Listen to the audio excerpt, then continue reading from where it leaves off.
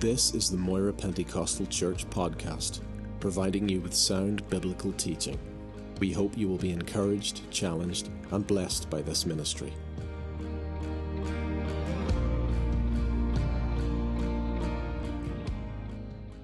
Come with me, please, then, in the Word of God this morning to Luke's Gospel, chapter 23.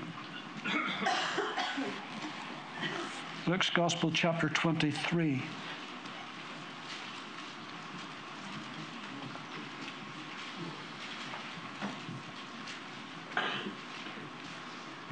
I will read from verse 26. This is obviously the scene regarding the crucifixion. Now, as they led him away, they laid hold of a certain man, Simon a Cyrenian, who was coming from the country, and on him they laid the cross that he might bear it after Jesus. And a great multitude of the people followed him, and women who also mourned and lamented him. But Jesus, turning to them, said, "Daughters of Jerusalem, do not weep for me, but weep for yourselves and for your children. For indeed the days are coming in which they will say, Blessed are the barren wombs that never bore, and the breasts that were never nursed, which never nursed. Then they will begin to say to the mountains, Fall on us, and to the hills, cover us. For if they do these things in a green wood, what will be done in the dry?" There were also two other criminals led with him to be put to death. And when they had come to the place called Calvary, there they crucified him, and the criminals, one on the right hand and the other on the left.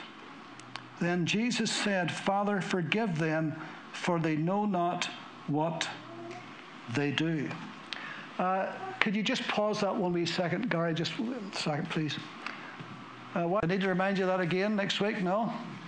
Wear your poppy with pride too. If you haven't got one, get one this week. Come with me then to, well, I said that, didn't I? All right, I've really done that.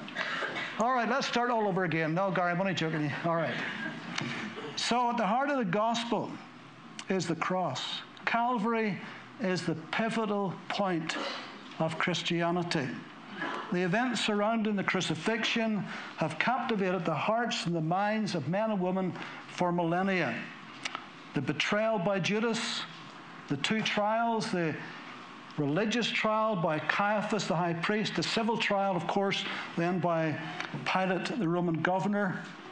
And then, of course, then there was the denial by Peter, the cruel scourging, the crowning of thorns upon Jesus, the long walk to Golgotha, Simon the Cyrenian who was got to carry his cross for him, and then the woman, of course, the daughters of Jerusalem we read, who followed him to the cross. And then at the cross there was the mocking priests and the jeering crowds, and John the Apostle with just a few women, and Mary the mother of Jesus was there, the Roman execution squad, the two thieves on the cross on the right hand and the left. And so all of those deserves our attention and study. But for the sake of what I want to do this morning and over the next couple of services, I just want us to focus our minds specifically on the 7 last statements that Jesus made from the cross. Very, very important indeed. And that's what we're going to begin this morning, and then we'll follow it on over the next few services. The dying words of famous men are rightly recorded in history. Mozart, the great composer, said, "The taste of death is upon my lips. I feel something that is not of this earth." Winston Churchill, just before he slipped into a coma and passed away, he said, "I am bored with it all." That was his statement. John Wesley, the founder of Methodism, he said, "The best of all is that God is with us." What a tremendous statement from the man of God.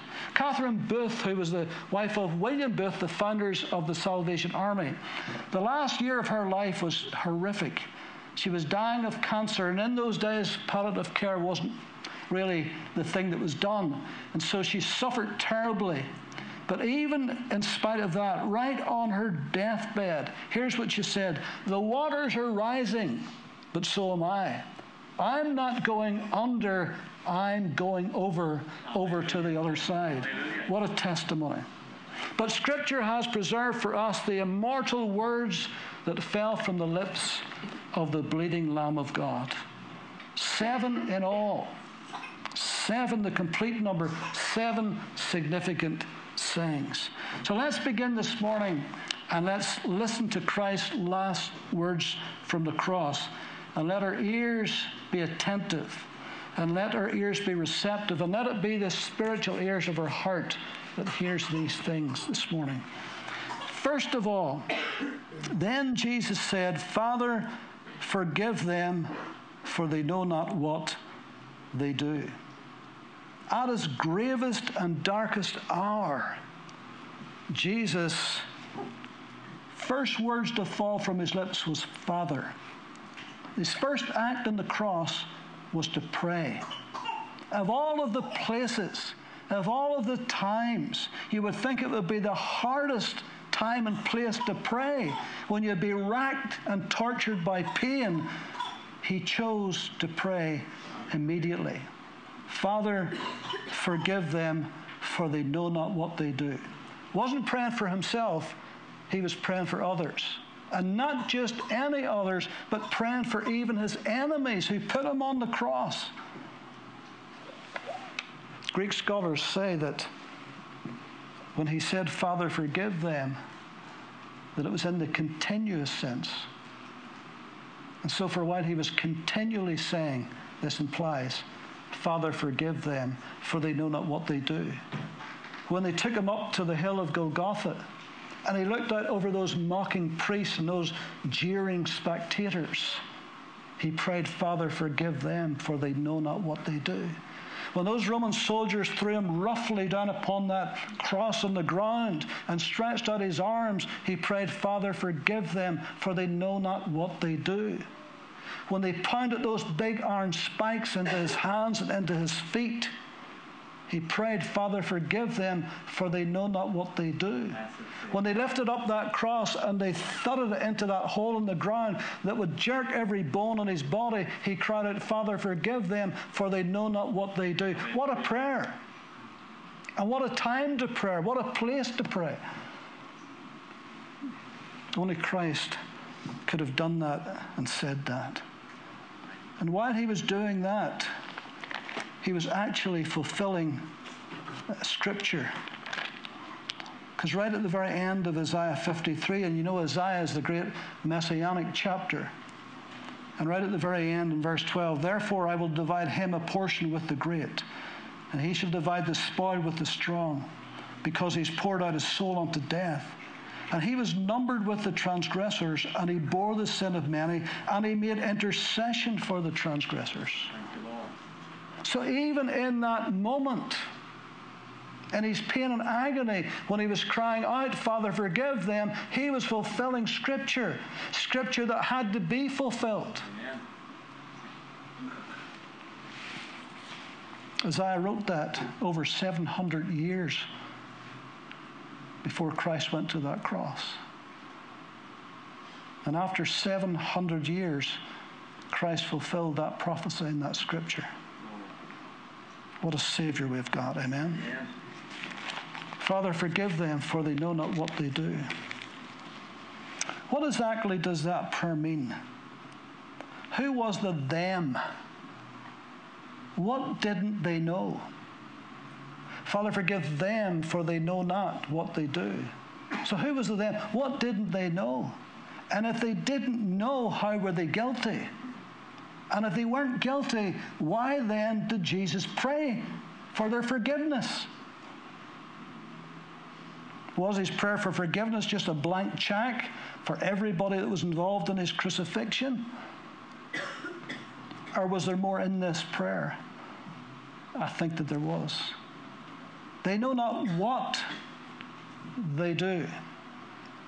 They knew, of course, for sure that they were crucifying a man, but they didn't know the man that they were crucifying. They didn't know the man that they were crucifying. They should have known, but they didn't know.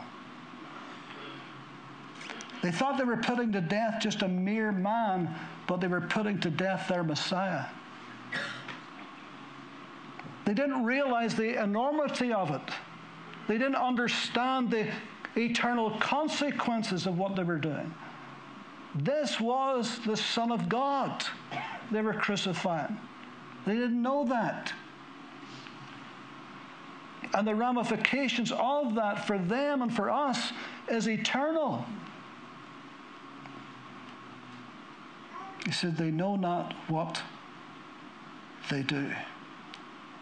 But ignorance is not innocence. Ignorance is not innocence. Just a couple of weeks ago, I was in the church here one morning, and I was parked down the street, and I came out of the church, got into my car, drove to the lights to turn left up Main Street to go home again. And you know what those lights are like? You could sit there forever, especially with the 3 pedestrian crossings. If 2 people hit those buttons, you're waiting forever. So while I'm waiting, I suddenly remembered there's something else I should have done while I was in there. And so I thought, I'll go back again. And I looked in the rearview mirror, and there was nobody behind me. And so I thought, I'll just quietly reverse back here and park down the street and go in. So I quietly reversed back, and then crunch, I realized I've just hit somebody. And I did. And I got out of the car, and there was a lady, lovely lady, with a lovely car, a big Audi. And she's going to hit a good one. And so she was obviously a bit distraught, naturally. But I assured her, I says, look, it is my fault completely and utterly. Totally my fault. I says, I'll sort this for you. Don't worry about it. We'll get this sorted. And she calmed down, and we went aside, and we did all kinds of things. Long story short, got the car fixed. That was fine. Called up my good friend here, Mark Payne, who's my broker. And Mark was on holidays. No, he wasn't on holidays then. No, he wasn't on holidays. He got that sorted for me. And that day, the insurance company was on to her and got that whole mess sorted. So thank God for that. So if you want a good broker, there's a good plug for Mark sitting over there. But anyway, you see, here's the thing.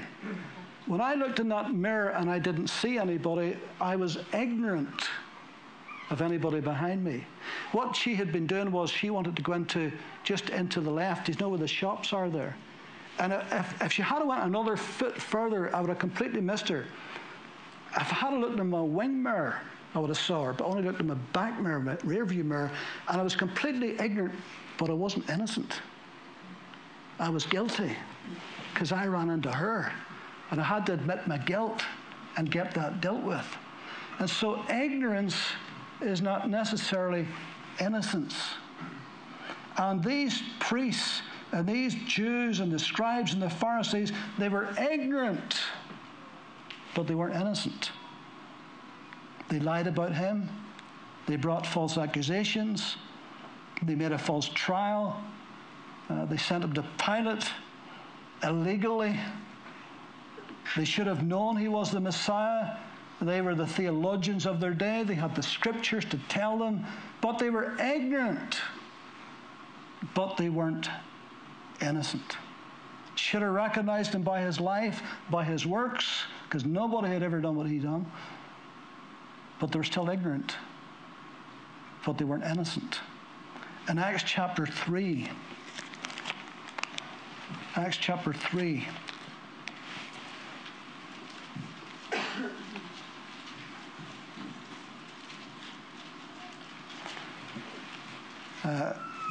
Peter speaking.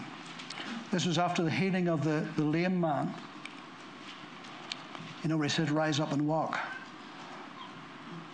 And in verse 13, the God of Abraham, Isaac, and Jacob, the God of our fathers, glorified his servant Jesus, whom you delivered up and denied in the presence of Pilate when he was determined to let him go. But you denied the Holy One and the just, and asked for a murder to be granted to you, and killed the Prince of Life, whom God raised from the dead, of which we are witnesses. And his name, through faith in his name, has made this man strong, whom you see and know. Yes, the faith which comes through him has given him the perfect soundness in the presence of you all. Note this. Yet now, brethren, I know that you did it in ignorance, as did your rulers. But those things which God foretold by the mouth of all his prophets that Christ would suffer, he thus has fulfilled. Repent, therefore, and be converted, that your sins be blotted out. You were ignorant, but you weren't innocent. And now you need to repent. And so he's making that absolutely clear. And of course, in 1 Timothy,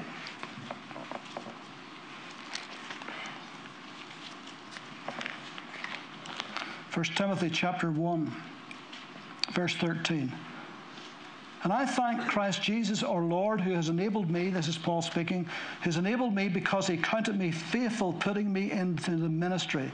Although I was formerly a blasphemer, a persecutor, and an insolent man, but I obtained mercy because I did it ignorantly in unbelief. And the grace of our Lord was exceedingly abundant with faith and love which are in Christ Jesus. And so even though Paul says I was ignorant, but I wasn't innocent, and I needed forgiveness, I needed pardon for my sins. And so that's the same with every man and woman today. Pleading ignorance is not enough because we are not innocent. We're guilty before God. In the Old Testament, in Leviticus 5 and Numbers 15, if you were to read those carefully, you would see that there was acts and sins of ignorance. But having committed them, even though it was unintentional, and even though they were ignorant of it, yet an offering had to be made. Blood had to be shed because an offense was committed. And so all of us are guilty before a holy God, whether ignorant or not, and our sins must be forgiven. And only Christ, the bleeding Lamb of God on that cross, can forgive us our sins. Can you say amen? Perhaps of all the accusers and all the enemies around that cross that day, probably the least guilty was probably those pagan Roman soldiers. And yet the least guilty of all had to have Christ's intercession for forgiveness from Jesus himself. There's another side to this prayer of forgiveness which we need to consider. Forgiveness requires repentance, and repentance requires knowledge and time to repent. The crime against the Son of God that day was so evil, it was so wicked, it was so abominable, that God could immediately judge them. He immediately could have wiped them out. You remember how the earth opened up whenever Korah rebelled against Moses? And the earth opened up and swallowed up their whole families. You remember Herod sitting on his throne, and the angel of God came and smote him, and he died on his throne. God could have instantly judged them on the spot for the wicked deed that they did. But Jesus prayed, Father, forgive them. And it's interesting that the word he uses for forgive is the same word he uses. Remember he said whenever the little children came onto Jesus and the disciples wanted to shoo them away, thinking Jesus wouldn't want to be bothered with those wee kids. And Jesus says, no, suffer the little children to come unto me. Suffer them to come unto me. Such is the kingdom of God. In other words, let them come unto me. Let them have their way. Let them do this. Don't stop them doing this. And he uses the same word as on the cross, Father, forgive them. In Matthew 27, in fact, we should read this in Matthew 27.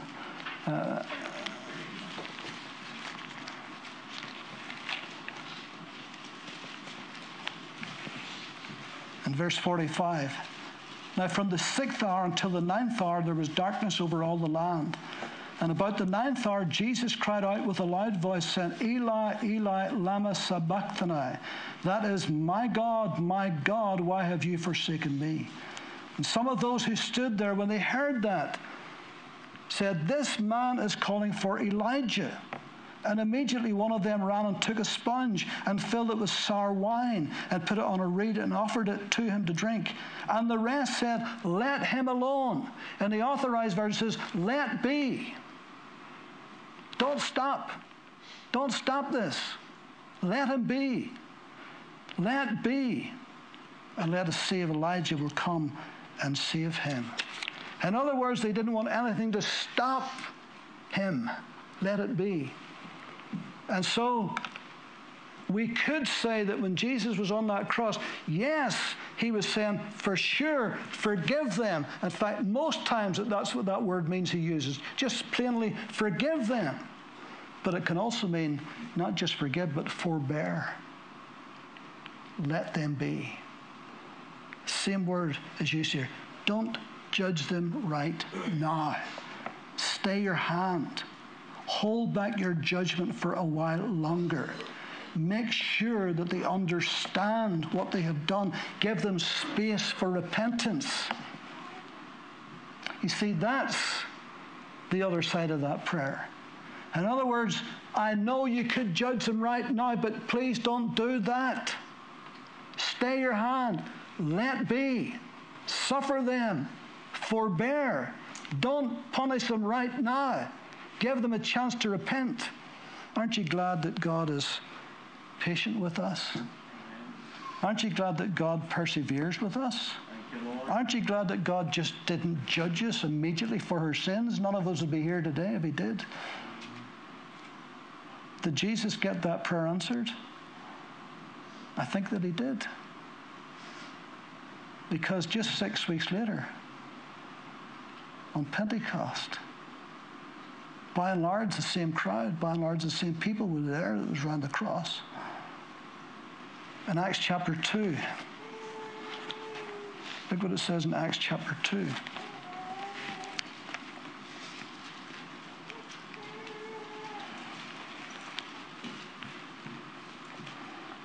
Peter speaking, verse 36.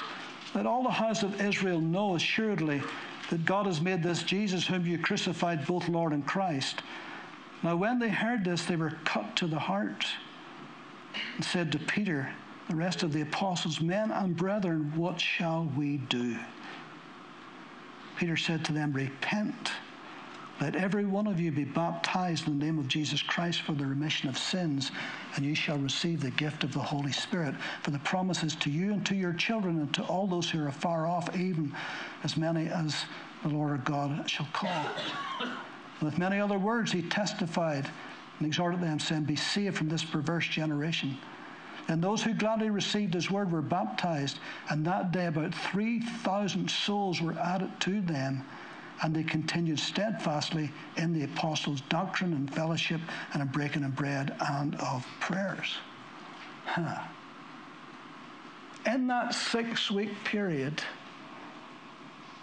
that led up to the day of Pentecost, and particularly on the day of Pentecost, when the Holy Spirit came with great power, and Peter preached with great power, then the Holy Spirit convicted the hearts. And you can be sure that many of those who were around the cross that day were at that, because that was the great feast of Pentecost. They had to be there. And so Christ praying for forgiveness and praying for God to forbear and allow them space, that gave time, and many of them came to Christ that day. And I'm sure among that 3,000 there was many of them that suddenly their eyes were opened and they could see what they had done and they could see who Christ was. And they came to that place of repentance. And then after the lame man was healed in chapter 3 of Acts, verse 13, the God of Abraham, Isaac, and Jacob, the God of our fathers, glorified his servant Jesus, whom you delivered up in the presence of Pilate, and he was determined to let him go. But you denied the Holy One and just, asked for a murder to be granted to you, and killed the Prince of Life. And then talks about through faith in his name. And then verse 17, yet now, brethren, I know that you did it in ignorance, as did also your rulers. But those things which God foretold by the mouth of all his prophets that Christ would suffer has been fulfilled. Repent therefore, be converted, that your sins be blotted out, and so forth. And if you read on through that, you'll see that they repented. Do you know that after Pentecost, 5,000 people came to Christ after the 3,000 that came?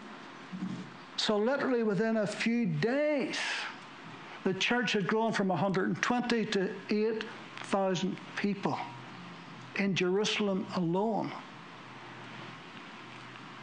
And Christ prayed that prayer of forgiveness to allow space for repentance. Now, of course, not all would repent. Not all will repent today. Some people will go to a lost eternity and never repent. And we've got to understand that. But because of the patience of God, because of the perseverance of the Holy Spirit, then we ought to pray for our loved ones and our friends and family members that God will give them all space and chance, every opportunity to repent of their sins and to come to Christ and to receive forgiveness. Peter said he is patient with us, not willing that any should perish, but that all should come to repentance. So I think that Jesus got his prayer answered when he said, Father, forgive them. They know not what they do. One last thought about this first word from the cross. Verse 34 says, Then Jesus said, Father, forgive them. Notice the timing of this. Then Jesus said. Because in verse 33, the verse before that says, And when they had come to the place called Calvary, where they crucified him and the criminals on the right hand, one on the left, then Jesus said, Father, forgive them. The then followed the when. When they came to the cross, when he was crucified, then he said, Father, forgive them. When man had done his worst, then Christ did his best. When man displayed his cruelty and his hate, then Christ displayed his tenderness and his love. When man displayed his madness, then Christ displayed his mercy. When we sinned, he showed us mercy. When we rebelled against God, he showed us mercy. When we did our worst, Christ did his best for us. And this is the wonder and the love and the grace of our Lord Jesus Christ. So this was one of the most sublime, the most supreme, the most sacred acts of mercy that ever was and ever will be for mankind when Jesus prayed those words on the cross. Father, forgive them, for they know not what they do. Unfortunately for many in this land of ours that has heard the gospel for hundreds of years, for many, they do know what they're doing. And so there is absolutely no excuse whatsoever. In our wee land, sure there's not. We have opportunity every day to come to Christ if we want to. But we need to pray because we need the Holy Spirit to move the hearts of men and women towards Christ. Amen? But know that he is full of forgiveness. He's of tender mercies. He's full of compassion. He's not willing that any should perish, but all should come to repentance. And so we ought to pray fervently for our loved ones and our friends that they will know Christ, that they will get saved, they will be born again of God's Spirit. Amen. And so we're going to look over the next few services, we're going to look at every word that Jesus spoke on that cross. And some of them are beyond comprehension. My God, why have you forsaken me? Who could begin to get to the depth of that statement?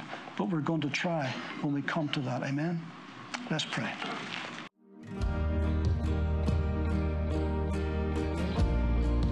Thank you for listening to this podcast.